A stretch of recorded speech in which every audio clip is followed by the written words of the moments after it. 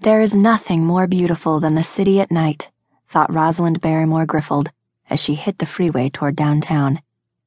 Being that the city was Los Angeles, it was easier to feel that way late at night.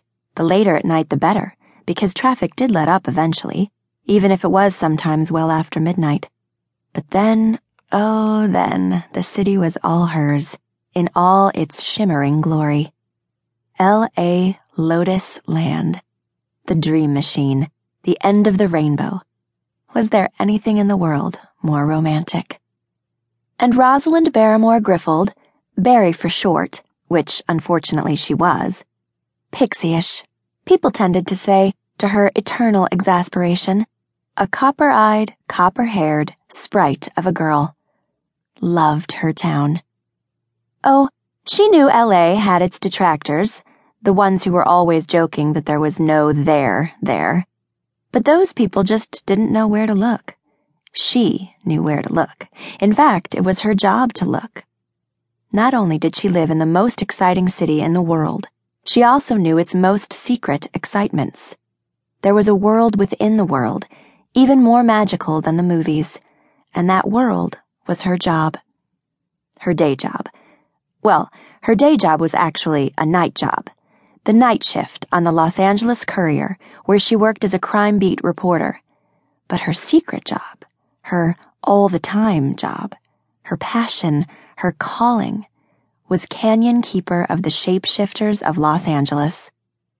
She was startled out of her thoughts when the digital billboard on the Wilshire Grand building suddenly loomed up in the dark, a 20-story-high architectural lighting tour de force featuring car-sized butterflies flitting across a rainbow landscape. She was at the downtown turnoffs already.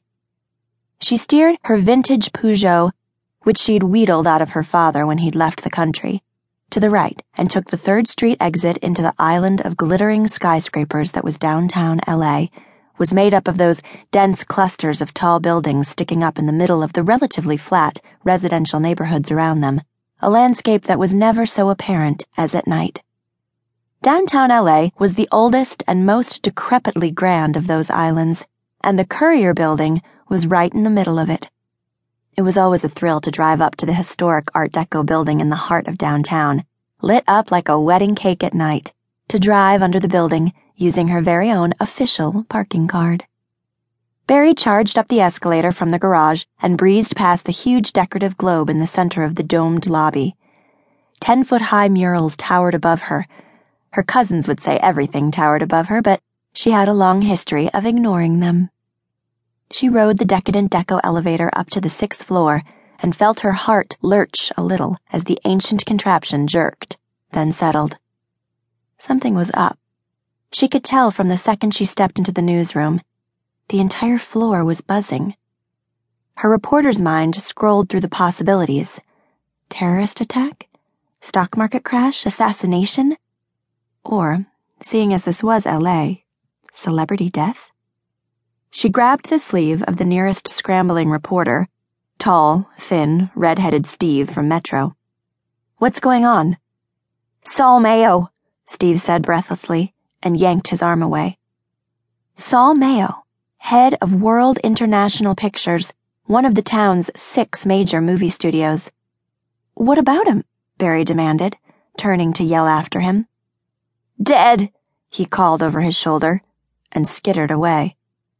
Barry relaxed, at least as much as she ever relaxed. Not that it wasn't big news.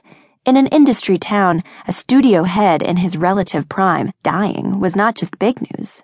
It was huge. But it wasn't the kind of news that she was in journalism to pursue.